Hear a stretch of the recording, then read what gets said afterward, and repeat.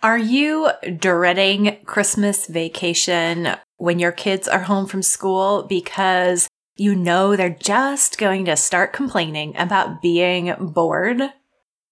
Hi, I'm Misty Winkler, and you're listening to the Simply Convivial podcast, where we beat overwhelm and replace perfectionism with baby steps as we learn to manage family life well. I'm so glad you've joined me today.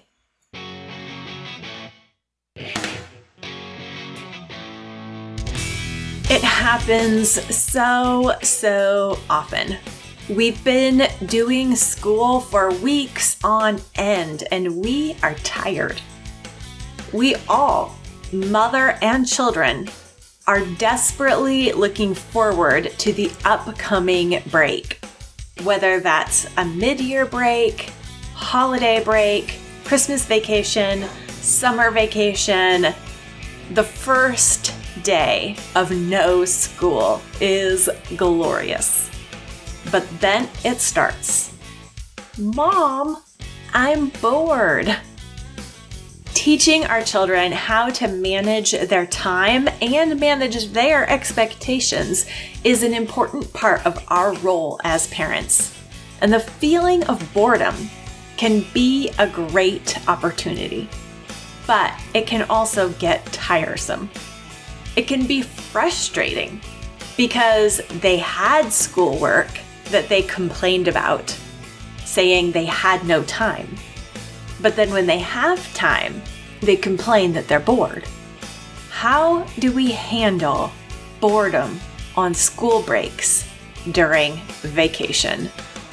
I've got 3 ideas for you today. So grab a basket of laundry and let's dig in. There are 3 possible scenarios when our kids say that they're bored, and how we handle them differs. After all, we are not cruise directors whose job it is to keep everyone always entertained. Instead, our job is to disciple, train, and direct our children so that they become self-motivated, self-directed young adults with initiative. Self-direction and initiative is often born out of time spent being bored. So let's learn how to help our children steward their school breaks, even when, or especially when, they feel bored. First, we have to ask why our kids are bored on school vacations. Although the idea of a break is always appealing, the reality is sometimes different from the dream.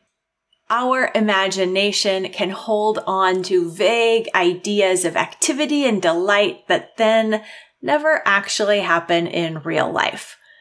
Not because we as parents are being intentionally dull, but because the idea was always abstract and never a real concrete plan. Then the break can quickly become disappointing because it's not meeting those inspirational expectations. It turns out that it requires work and effort to make things happen, even fun things. But our imaginations can quickly spin a story that fun will just simply happen without any effort. That's what vacations are for, right? A desire for fun and a desire for effortlessness are at odds with one another. The two usually do not coexist. And it's not always bad to be disappointed. If we go into life, or even just a summer break, with false or unrealistic expectations, then we need to learn how to handle the dream colliding with the reality. We need to learn to recognize the problem is in us and our imagination, not with our real life. This goes for both us as mothers and for our children. So, first, let your kids be bored. In an instant gratification society, boredom feels bad. And our default assumption is that boredom is wrong.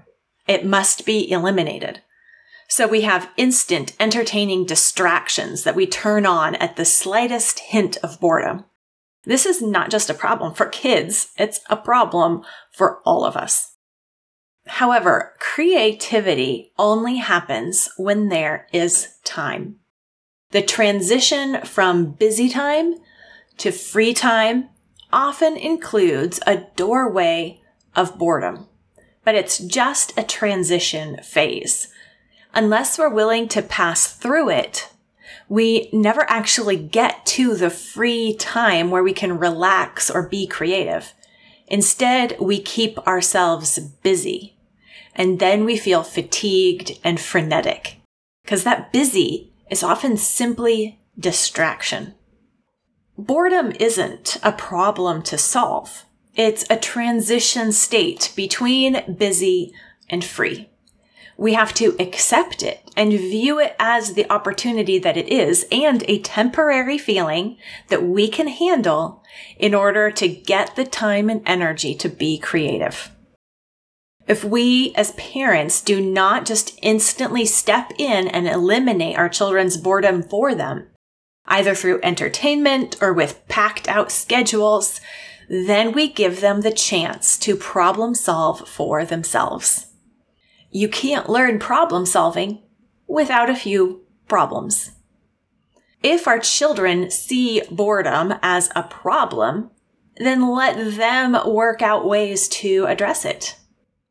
They will be prompted to get creative. The practice of solving their own problems in a creative way will help them to grow in maturity and initiative that would never develop if they are never left unoccupied and unscheduled.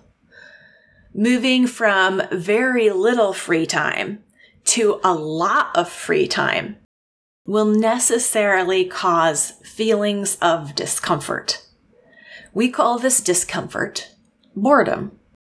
But it's a temporary transition that leads us into creative action. So the second thing that we need to do is to give our children meaningful work. When I was growing up as the oldest of 7 children, we all knew from experience to never tell mom that we were bored. As soon as we did, she'd give us some mandatory chore we had to do. There was no reason or excuse to feel bored. There was always plenty to do. She'd make sure that we recognized that, and we saw that our feelings were not actually always valid, and we learned to not let them rule our tongues or our choices. Being bored might feel inevitable at the time and terrible, but it's actually a choice that we can stew in, just sitting in our boredom. Or we can choose to jump out of it. Even doing a chore, even if it's not what you want to do, can be the thing that will snap anyone out of a mopey slump.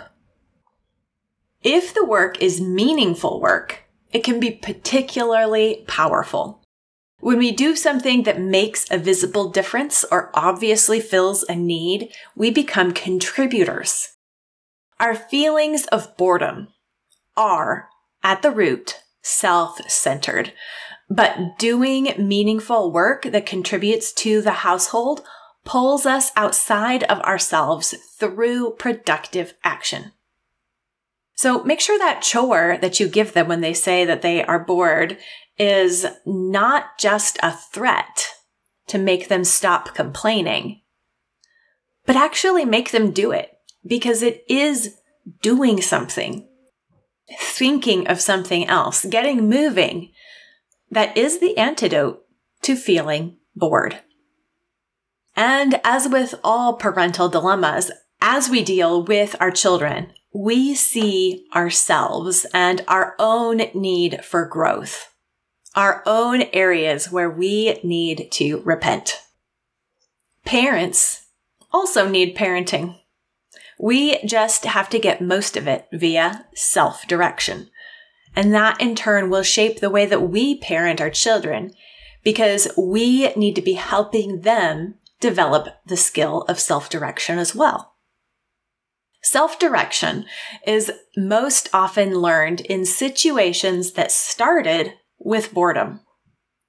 Feeling bored should be a prompt to action, not a prompt to complain or to find mindless, effortless entertainment. The less we tolerate complaining and the more we restrict effortless entertainment, the more our children will need to learn the executive functioning skills that they need to be productive adults. If they need a little help down that path with an assigned chore, so much the better. We want them and ourselves to learn that feeling bored is a cue to find something useful to do. It's the best cure. We think that we want entertainment when we feel bored, but what we really crave is meaningful action. Then there's a third thing that we should do as moms when our kids say they're bored on school breaks. We need to watch what they are choosing to do with their time. Extended breaks are actually a great parenting opportunity. When kids are left to themselves, what do? Leaving our kids to themselves should not mean not us as parents not knowing what they're doing at all, just letting them go off where we are not aware. But it means letting them self-direct and not micromanaging or interfering, just letting them do their thing, but we are keeping a watchful, quiet eye on exactly what it is they are choosing for themselves. It's kind of like taking their temperature when they don't have any Tylenol in their system. You check and see what it actually is without interference. The education that we are giving our children is about much more than giving them knowledge. It's about shaping their tastes, their desires, and their interests. We want our children to be interested in all manner of potential interesting avenues. We want our children to become lifelong learners. A break is a time to see how that's actually going. We don't expect them to do school on their own, but we do look to see if any interests are rubbing off. Maybe they choose to practice some art skills on their own. Maybe they build Lego creations inspired by their history studies. Perhaps they talk nonstop about a particular natural phenomenon and are on the lookout for it everywhere. These are all good signs that their education is rubbing off and making them interesting people. When there is nothing else to do and screens are not an option, do they pick up a book? Or a pen? Or climb a tree? Or dig a hole? Or do they have no idea how to occupy themselves without a friend or a screen?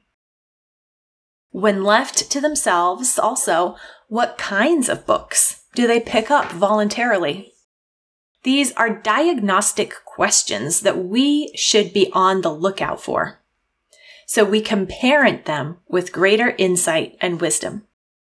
A child who seems to have no hobbies and no clue how to occupy himself might need some gentle guidance or even some enforced hobby attempts to prompt interest and initiative. Sometimes our children are unaware of the possibilities and they need a little push to get the creative juices flowing, to get the momentum begun, or the potential noticed. Time to be bored can be a great opportunity for parents to gain important insights into each child's perspective, ability, and interests. If you are not at all bored, but rather busy, don't overlook this important time. A watching and noticing on mom's part is vital to effective discipleship. But one thing above all, don't let their bored grumpiness make you grumpy. One of the main reasons that we as mothers answer our children's complaints about being bored is that we get bored of hearing their complaint. The children whine and fuss and complain, and so we're tempted to take the quickest road to eliminate the negativity because we ourselves are also internally whining, fussing, and complaining about our kids. As parents, we have to be the one in charge of the tone of the conversation and the atmosphere of the home. A grumpy child does not need to make the whole house gloomy, but a grumpy mother will definitely have that effect. The old, reliable metaphor of a thermostat versus a thermometer applies. If we want our children to learn that they don't have to be controlled by how they feel, but rather can control how they feel by how they act and respond, then we have to take that advice ourselves and show them the way that it's done. An impulse to feel a certain way does not need to become an inevitable response. We can respond to an impulse with self-control. We'll have a better chance of helping our children learn responsibility and maturity through their boredom if we first take responsibility, behave maturely, and stay upbeat and cheerful no matter how negative the children are being. Because boredom can be healthy. As parents, we need to see our children's boredom as potential rather than problem. It's an opportunity that can be used well or badly. We can respond to feeling bored by engaging our minds to think or our bodies to act. Instead of mulling in and exaggerating the feeling of being bored, we can direct that energy toward creativity and service and imagination. The temptation of being bored is to look for passive entertainment.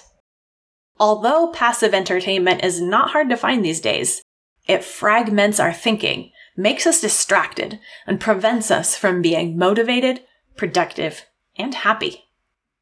So feeling bored can be harnessed to help us move into something deeper and more meaningful than mere entertainment or frantic busyness. Perhaps we can teach ourselves and our children the mantra, only boring people stay bored.